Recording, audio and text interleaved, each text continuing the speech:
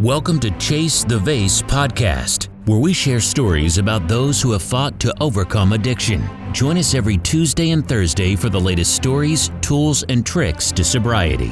Now, here's your host, Brock Bevel. Welcome to another episode of the Chase the Vase podcast. I'm your host, Brock Bevel, here as a guest on the show, man. We got Zack Blakeney. Zack is a peak performance and freedom coach. This is kind of cool, man. You help men transform, right? I know you go into corporations, big businesses, you help entrepreneurs, and you help them with emotional intelligence. Yeah, essentially. Dude, that's like an oxymoron, like jumbo shrimp or military intelligence, you know? I just offended a bunch of military. That was a joke, man. We use that sometimes. I know that you have struggled with some porn addiction. Was your number one addiction that led into some other craziness in your life, and we're going to get into it. But your goal is to teach men how to find peace, purpose, and prosperity, the 3 Ps, which I really dig. Usually we only hear about the 7 Ps, right? Proper prior preparation prevents piss poor performance. Yeah, that's a mouthful. I like it, man. But you got to do peace, purpose, and prosperity. You have this method called the red pill, man. And I want to get into that a little bit. That'll be cool to hit on.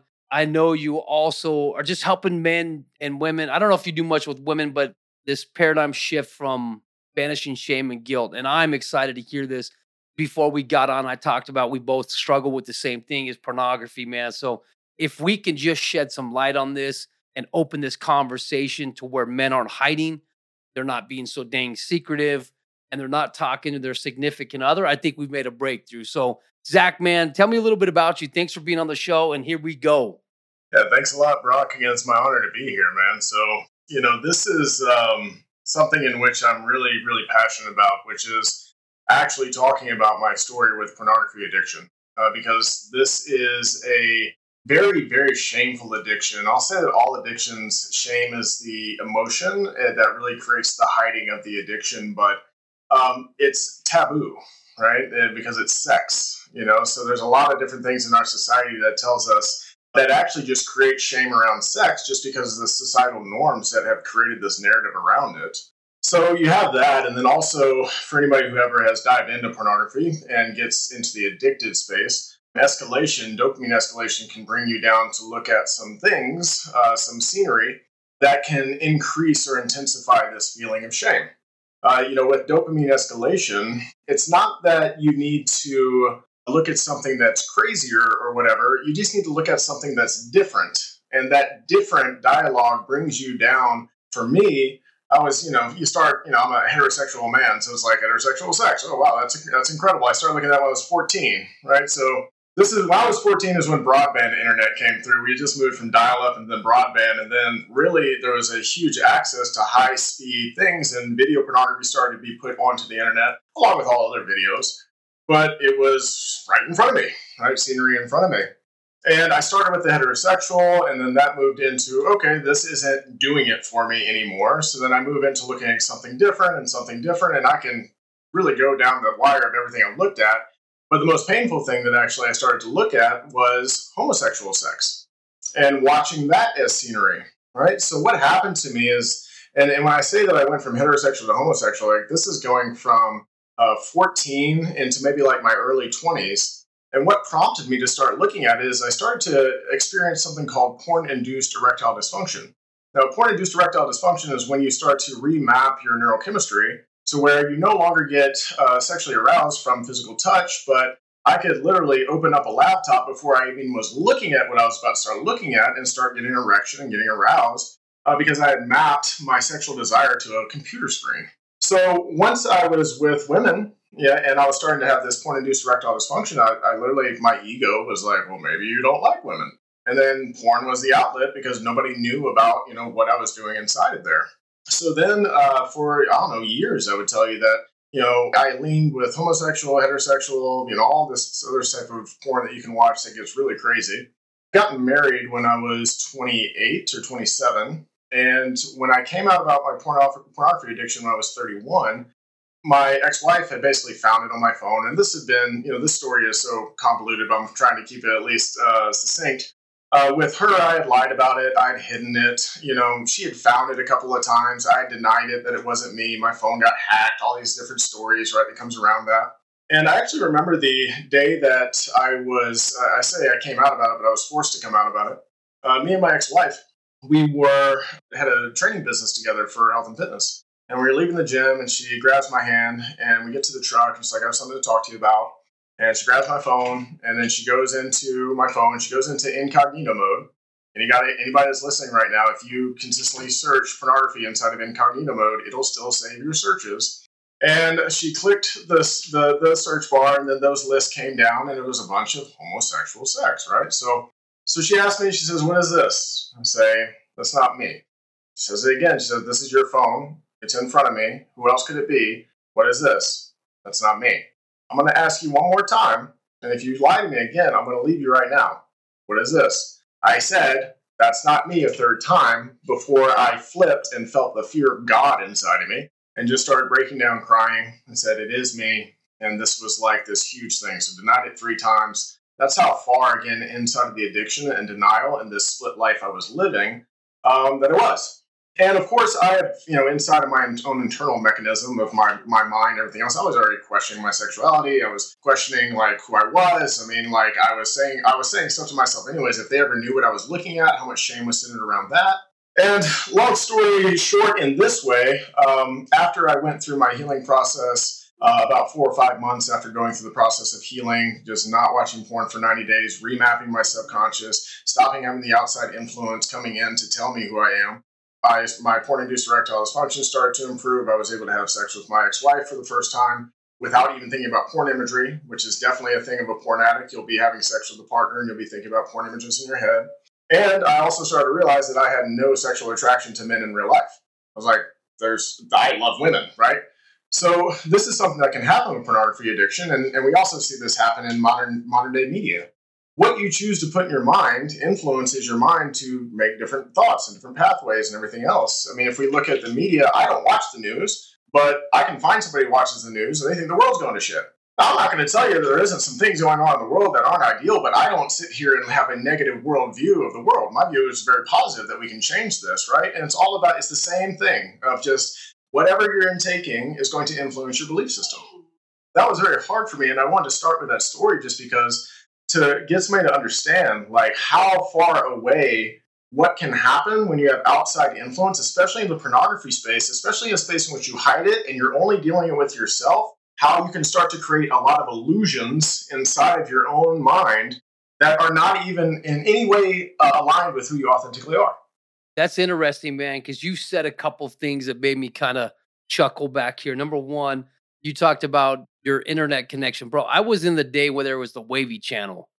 You remember that, bro? When you went HBO and you didn't pay for the channel, so you'd catch a boob coming across every now and then. You'd be like, what the? You know what I mean? That sensation for that was, it's early on that they created that. And number two, it's interesting the confusion that porn gives us. Yes.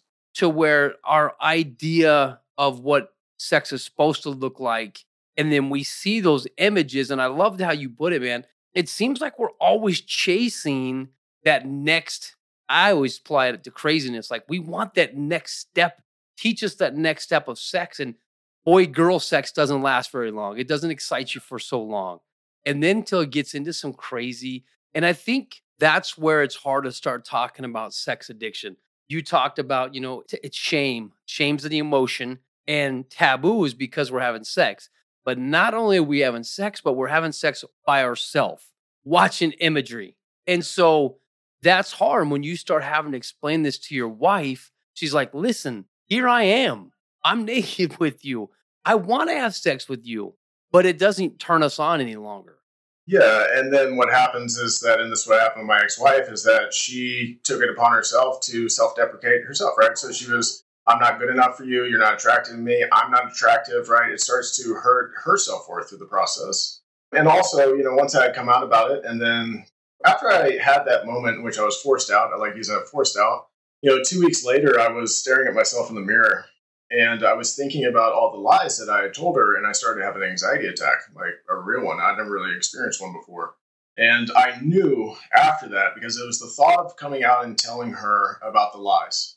and I experienced the attack. I was like, I have to come clean about this. I have to talk about it. So that was the next step, is I told her about all the lies I'd had, and in the same gym parking lot, tears are rolling down my face, and I'm telling her all this, all her intuitive suspicions of, she chose to believe the lie, right? We continued to go on, right? But she knew. And then I was telling her that. I think that was the most hurtful thing. That was really there was a few things that was the downfall of the marriage, but feeling absolutely betrayed, as if she had married, well, that's what she did. She married a projection of me and not all of me, right? And that is a terrible thing to do to anybody in a partnership, which is to not be transparent about who you are and what you're going through, because you're taking away the choice from them. They feel like they're choosing you, but no, they're choosing a part of you. And that's what happened. So the deception was inside of there. The manipulation was inside of there. And the lying was the result of those things happening that just ultimately pushed us apart. You know what I noticed in my addiction, Zach, is how well, at least you think that you get at lying and becoming manipulative. And then I noticed it started transcending from pornography to other aspects of my life. Like, I was lying to people for no damn reason. Yeah. I'm looking at myself saying, you just lied about that, dude. Like, why? Where are you going? And you make up you're not even doing anything wrong, but you're making up a lie. Yeah, you've mapped that behavior into your subconscious. So that is just a part of what is normal for you. And I experience that all the time. Actually, when I went to see the sex therapist for the very first time, she didn't even talk about the porn. She wanted me to rate my honesty scale from 1 to 10. That was the first thing she talked about. And at the time, I didn't really understand it. But once I left, I really got it, because I was like, oh, this is exactly what this is. It's the deception. It's the lying. And it's all stemming from this emotion of shame and guilt. But one of the ways that I started to change myself in the process is I started to call myself out when I was doing it. So I would be in the middle of talking to somebody and lie. And then under humility, say, hey, I actually want to tell you that I just lied to you. This is something that I'm working on, and this is the truth. And that changed my behavior very quickly, because I literally had to have the courage to call myself out. I wanted to change. I didn't want to be the person that I was, because I knew the person that I was, it wasn't who I authentically am. It was all just protection mechanisms. When you started evaluating that, were you just blown away how many lies you told versus the truth? Oh, for sure. There's one of my favorite, I don't know if you ever watched South Park, one of my favorite episodes of South Park is Cartman and Jimmy, which are two of the characters. They create a joke. And Jimmy is the one that creates the joke, but then Cartman starts saying the joke more and then gets national media attention and everything else. And as the episode is going on, this little thought bubble, and Cartman's trying to remember like how the original thing happens, and it keeps shifting. And by the end of the episode, he has this story that he came up with it, and he totally and 100% believes that he did, because he's told it to him so many times that he's forgotten what the truth was in the process. And that happened to me for sure. I had so many different lies about like my upbringing and like what I had done, all these different things that I knew weren't true inside of me, but I had said them so many times that they just became a part of me. Okay, so we got some men listening to this, and women, and talk to these guys. How would you, if a man's going through this right now and they don't want to talk about it?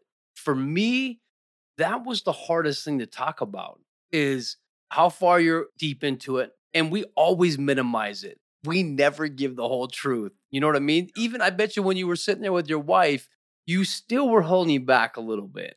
Yeah, I call this phenomenon, you can be honest with yourself, but still not tell the truth, which is a lot of what men do. Is they'll sit there and they'll tell you the fluff version of a story. And then the last 10 seconds of their whole story is like, but, I'm really struggling with this thing, and I'm just working on it. You know what I mean? It's like this huge thing where we're not actually sitting inside of it. And that's actually, that whole philosophy is what's brought me into being a really stellar coach in this space, is because now that I used to lie all the time, I tell them I have a really good, and I know it. And the thing that you want to put on the side is the thing that I zero in on. I'm like, no, this is the problem. This is what we need to talk about through that experience. How do we talk about it? Let's break that down. What do we tell these guys? I mean, and some of them, the unfortunate thing is maybe they end up in divorce. Maybe it doesn't end up the way they expected, because some of our wives they're not as thoughtful. They're not as forgiving, or whatever it is. So do you recommend they talk about it? What do you recommend as a coach? And let's dive into that. Well, so this is why we actually created the red pill method, because of this. And, the whole program is centered around one, myself leading it and being able to be transparent and open. So how do you get somebody to open up? You take the initiative, right? I take the initiative of saying, hey, this is what I did. This is what I experienced. This is how I felt about myself. And you're going to know it. And that's okay. And then if I can be that way, then that creates a safe space for them to have permission to be vulnerable about the things that maybe they've never said before. So step one is what I would tell any man that's listening is that you need to be able to have people in your circle that can give you a non-judgmental reflection and just will love you either way. And so like I said, tell the guys all the way, I was like, you can tell me anything that you want and I will not think differently of you. And if you're a woman listening to this right now and your man is struggling with that, that's the approach that you have to start taking if you really want them to feel safe enough to open up to you. Man, but that's deep, bro. You know what I mean? Like, I'm thinking of when you said that about a guy, it's easy. It's easy having this conversation with the dude because he's probably experiencing maybe similar thoughts. Maybe he's not as deep as I am, but he's been through some he can understand. Now, we're talking about women here, man. We're talking about the sensitivity, and we are their knight in shining armor, and we're supposed to be the guy. And then we're displaying vulnerability, and we're displaying sin. And how do we do that? Yeah, well, really, vulnerability isn't weakness at all. It's actually the most courageous thing you can do. I've coached a gentleman that was in the military, and he said it is scarier and was scarier for him to actually open up about his PTSD and the problems that came from the military than to actually run out in front of bullets that would kill him. And that is the ego being in control of somebody inside of their mind. So what I would tell you is we have to start reframing what is weak, because the definition of courage is taking action despite fear. And sometimes these fears are easy, like in this sense. It wouldn't be easy for me to run out in front of flying bullets, but this gentleman could. Well, coming out about your deepest and darkest secrets so that you can release them and no longer feel them takes courage. And the fear is seemingly insurmountable, but it's not. It's the stories we tell ourselves of what would they think of me? I don't want her to leave me. It's the fear of judgment. It's the fear of loss. But again, the truth of the matter is that you never gave your wife a free will choice to actually choose you. And it's selfish. And that's not something that is ever going to fill you up. So until you can actually realize that what you've done the entire time is manipulated the reality around you to then to only see a part of you, and that's why you don't feel fully seen, fully heard, and fully loved or understood, and it's all because of the reality that you've created, you have to sit in the responsibility of understanding that this is nobody's fault but your own. You have to take responsibility for that. And you got to sit and listen to it. Yes. You got to be willing. If you're going to talk about it, you got to be willing to take the good and bad that's going to come from it. Because your wife, your significant other, isn't always going to come out the way you think it's going to be. Maybe they're angry. Maybe they're pissed off. Maybe they pick up and leave. I mean, but you're absolutely right. That true courage, man, comes from being willing to talk about it. And also it's cultivated from the ability to be disciplined, right? So I always said that's a wonderful quote, and I can't remember the guy's name off the top of my head right now, but he says that, discipline is the chief element in self-respect. Self-respect is the chief element in courage, and courage is the chief element in joy and happiness and success, right? So number one, if you want to have courage, you got to respect yourself. The way you respect yourself is that you're disciplined to your values, your words, and what you say. This is why, when I'm coaching people in fitness, for instance, which I did for a long time, they start feeling better about themselves because they're following a plan, they're going to the gym. The discipline gives them the confidence or the respect to have the courage to do something different, to make a choice that they may not have made before. But going back to, again, what happens in the red pill method. So my co-coach, who's also my COO, Liv, she works with women that are dealing with victimization, dealing with codependency, dealing with trauma from partnerships. So we have Liv that's a part of the red pill method. And that's why this is what I believe to be a very unique offer inside of this space, because there's not a lot of programs for this because of the shame, right? But we can look at pornography addiction, and I saw a stat that came out, and it was like approximately 30% of Americans have struggled with porn at some time during their life. That's almost 100 million people.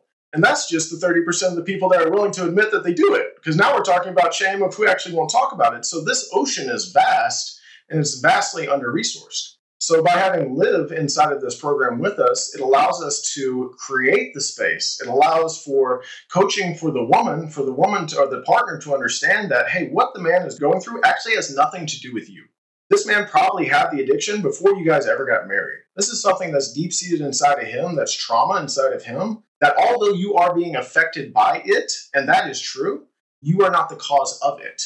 And victimization says that they would believe they were the cause, that they would believe that they were victimized by the experience and all these things. So that's what makes this special, is that I get to work with the man, she gets to work with the woman, and then we get to bring them together and show them how to communicate in a non-biased and way in which actually breeds transparency. And transparency and love are the keys to healing. Transparency, number one, and then giving love to the transparency because of the courage that's come through that process. Man, I wish that this conversation would come up pre-marriage. Oh, absolutely. I mean, you know what I mean? Think about that. Like, my wife could have found out a lot of things about me. Then again, maybe I didn't have the courage to talk about it because of that embarrassment and shame. And what if she doesn't want to marry me because I am addicted to pornography? But I know that if I would have been mature enough to handle it, and with my wife that I'm married to now, which is my third wife, because of my just who I was in active addiction before we got married. And I would even say it was date one. I told her, Marin, listen, I'm in recovery for opioids and pornography. And what was crazy was she's had traumatic event from past relationships with individuals who were also involved in heavy pornography. Now she's trying to step into another marriage where I'm in recovery. And every time I do something, I could see that trigger her brain. Like, oh, he's home late, or he's on his phone too much, or he took the phone into the bathroom. All these things that we would do in our active addiction, it was triggering her. And, these are mature conversations. And being open and honest and transparent. Hey, here's my phone. Here's my combination here. You can get in my phone anytime. You can search my phone calls. You can call the people and really open that up to create healing. What do you offer to your clients, Zach, to help them create that freedom in, because I believe what you're saying, that discipline equals freedom, right? That's a Jocko Willing thing, man. I didn't understand that at first, but once I started living it, I'm like, oh man, totally. The way I go to the gym, the way I exercise, the way I eat, all that stuff creates that freedom in my life. But what are you teaching your men on how to have these open conversations and create that vibe? Yeah, so for the first part of it, it's like, okay, once I get them into a space with me and they understand that there's no judgment, that I'm going to love them either way, it allows for them to practice being transparent about something that they've maybe have never talked about, right? So that's the biggest thing. Like, if you just keep holding it in, the first initial release is such a healing moment. Even if it's not to somebody, to your wife or something, it's just getting it out, right? And then once you start talking about it, now we can start looking at it and we can start to understand, right, why this is the case. Like, what brought you to this place? So I have what I call 3 steps to healing, but I also call it 3 steps to speed. It literally works for everything. And the 3 steps are acceptance, understanding, and forgiveness. And the first step of acceptance is the resistance point, because we don't want to accept. We want to be in denial, right? And denial is the lack of acceptance, right? So you can't actually heal something that you do not accept exists. So we have to do the acceptance. Once we get past the resistance point, and that resistance point is where the most pressure is built up, where the most fear, all the stories, all the illusions that create that barrier, right? Just to break down those stories is huge. Then we can move into understanding. And now the understanding, it's all about trying to extract the lesson from the experience. Now, I heard you say something about sins. I'm just going to tell you, it's my belief that there are no sins. There are only lessons, right? The whole thing with sinning, coming from religion, did not equip us to actually understand how to deal with experience. Because we said, if we sin, we just ask God for forgiveness. No, when you sin or you make a mistake, you understand why you made the mistake, and then you get the forgiveness part. But we never go through the understanding part. So then leftover shame and guilt and trauma is continuing to stick with us as we live our life, because we feel like we've told, if we just sin, we're going to ask for forgiveness and we no longer have it. The guilt is absolved. No, you still have the guilt. Like, you still have to work through it. So the understanding process goes through really starting to extract the lessons from the experience so they can know what they learned from it. And the lessons become a fortification of the mind against the memories that come up. So, for instance, one of the ones that came to me that was a very powerful statement was that I was doing the best I could with the knowledge that I had. So whenever I started feeling regretful about losing my ex-wife, or I started to feel regretful about my time with pornography, I would say, no, that was actually the best I could do. But the second part, with the knowledge that I had, motivated me to learn more and more and more. It's like, if that was my best and that was the results of my best, I know I can learn more and then I can be better. So it was always a fortification. So again, that memory, that trauma flash would pop up or a memory would pop up. And instead of choosing to attach my identity and my emotions to the thought, I simply said, I was doing the best I could with the knowledge that I had, and it stopped the rhetoric. And then over time, with subconscious remapping, those trauma flashes, that rhetoric starts to go away because you act in alignment with who you authentically are. And that's a part of the discovery process as well, is understanding who you authentically are. You know, I say this all the time, this thing that's on my wall in the back, I don't know if you can actually see it, but I have something called the Invincible Shield, and it's defining 7 areas of your life, clearly defining them, and what I consider the 7 elements of authenticity. And what I was trying to tell people is that we give words enough respect to give them definitions, but we never define who we are clearly. And that's a huge problem. So once you know who you authentically are, once you understand why these things happen to you, you can actually start to see the purpose, and you gain the peace of the mind through the process. And then from that last point of going through the understanding, you have to start forgiving yourself. And forgiveness, just like remapping the subconscious, isn't about, oh, I can just forgive myself once and it'll be fine. It's every time this thought pops up, I was doing the best I could with the knowledge that I had. Thank you. And the more I did that, again, the more the forgiveness actually started to embody in who I am. So the biggest thing that I see when I'm actually helping these men is that they don't see a light at the end of the tunnel. They don't see that they can actually get through this. But what I've proven to them over and over again, and science supports this, that after 6 months of discipline and being consistent with the person that you want to be, you start to really remap your subconscious. So there's light at the end of the tunnel. And that's the problem when we're in the middle of porn addiction. We feel imprisoned and we feel like there's no way I'm getting out. So I like to give them, like, no, this is real. Like, give it 6 months. And here's my story on how this happened. And you just need to be really intentional. And what we do with the discipline is I have a journal that's guided for them that we set up. It's definitely about creating intention, right? Because you lived your entire life intentionless or without awareness of your intention. And what I always tell them is that every intentional act becomes a magical act. Intention creates magic every single time. And once you start knowing your intentions, you know your core values, you know who you want to be, and you start creating habits or actions from there that become habits, then you just literally reveal who you already were. But you were imprisoned by the mind and the ego and the stories, the illusion of fear that actually kept you there.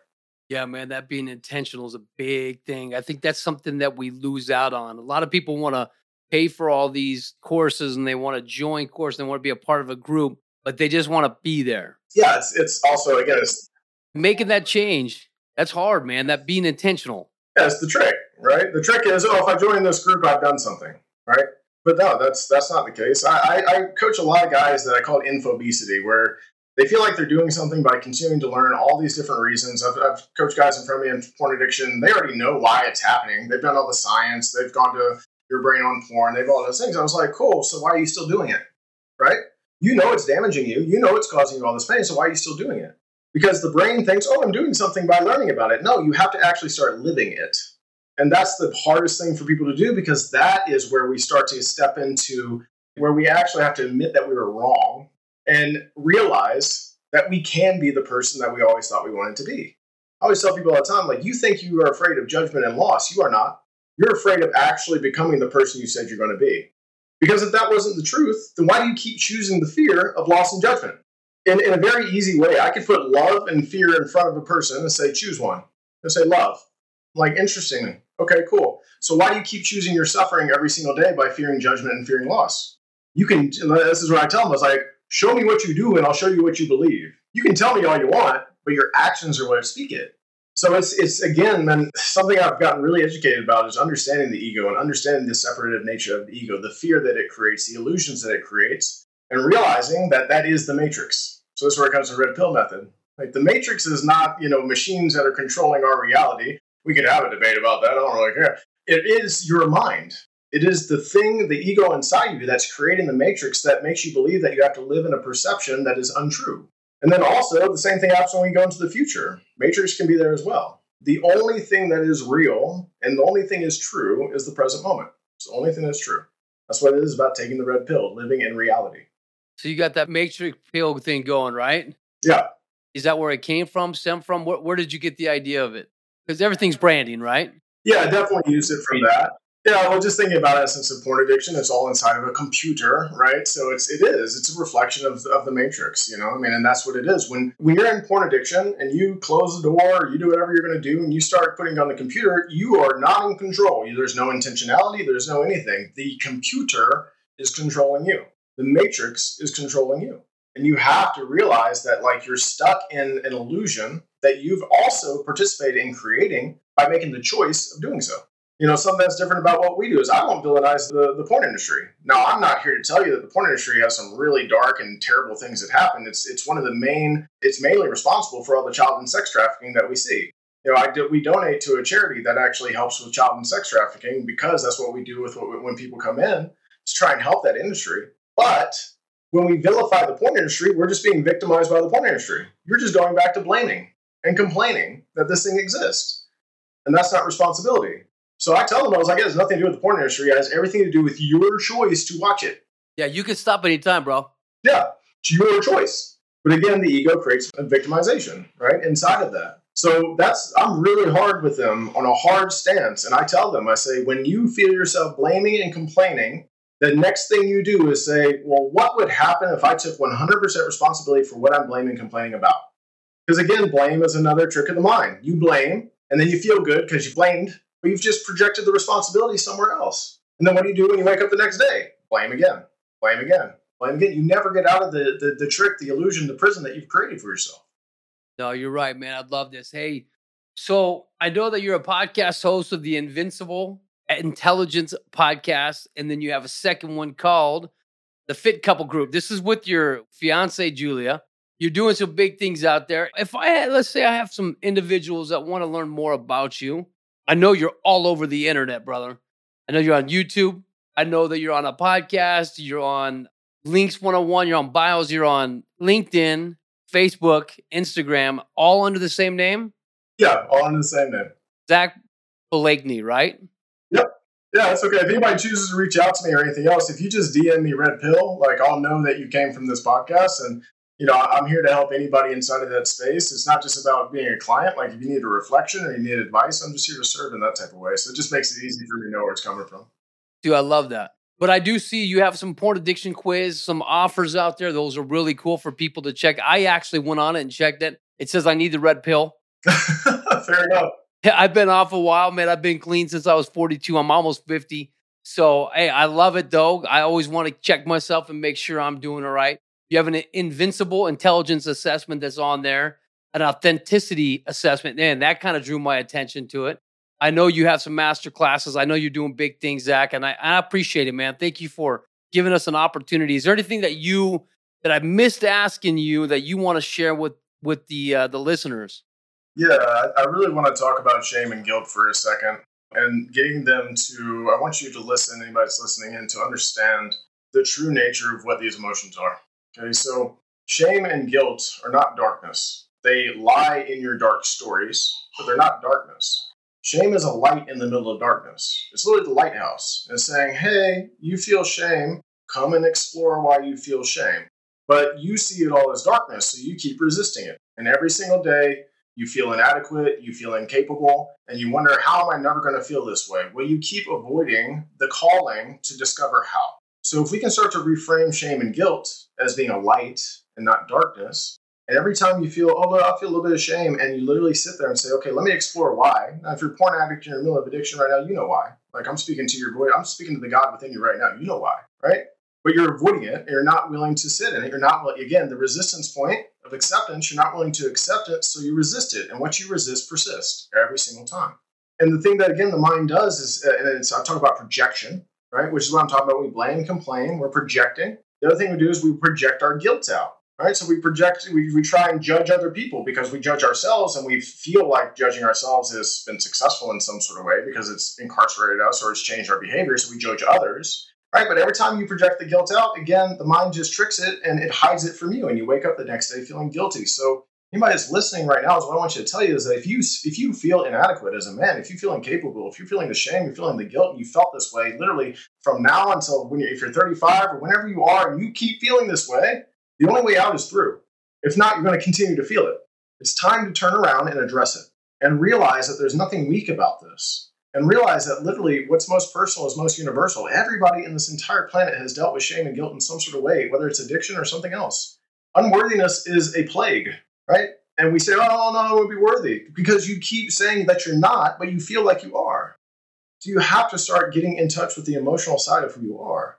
We have to start reframing this whole thing where these masculine norms has told us that vulnerability and transparency is weakness. No, vulnerability and transparency is the key to freedom, which is the key to strength, which is the key to belief, which is the key to creating the life that you want to create.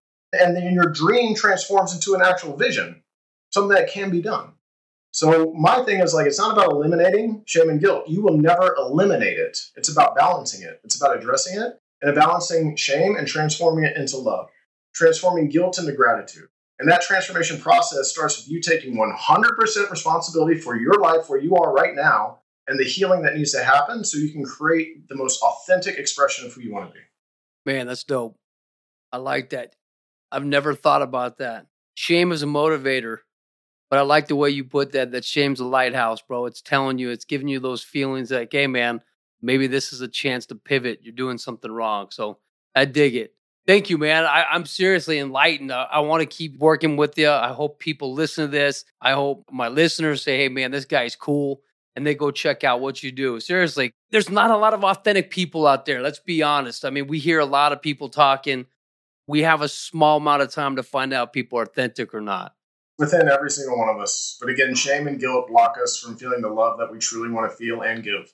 This is the problem, right? And I said, I'm on a mission at this point for people to start seeing shame and guilt in a completely different light as a way as being a key to freedom rather than to continue to be incarcerated by them. Yeah, I appreciate your time. Thank you for being on the Chase the Vase podcast. Keep chasing your vase, brother, and align with truth. We'll talk to you soon, man. You've been listening to Chase the Vase podcast. Be sure to subscribe on Spotify, Anchor, or Apple Podcasts to get new, fresh, weekly episodes. For more information, please follow us on Instagram, LinkedIn, and Facebook, or visit our website, chasethevase.com. Until next time, keep chasing the vase.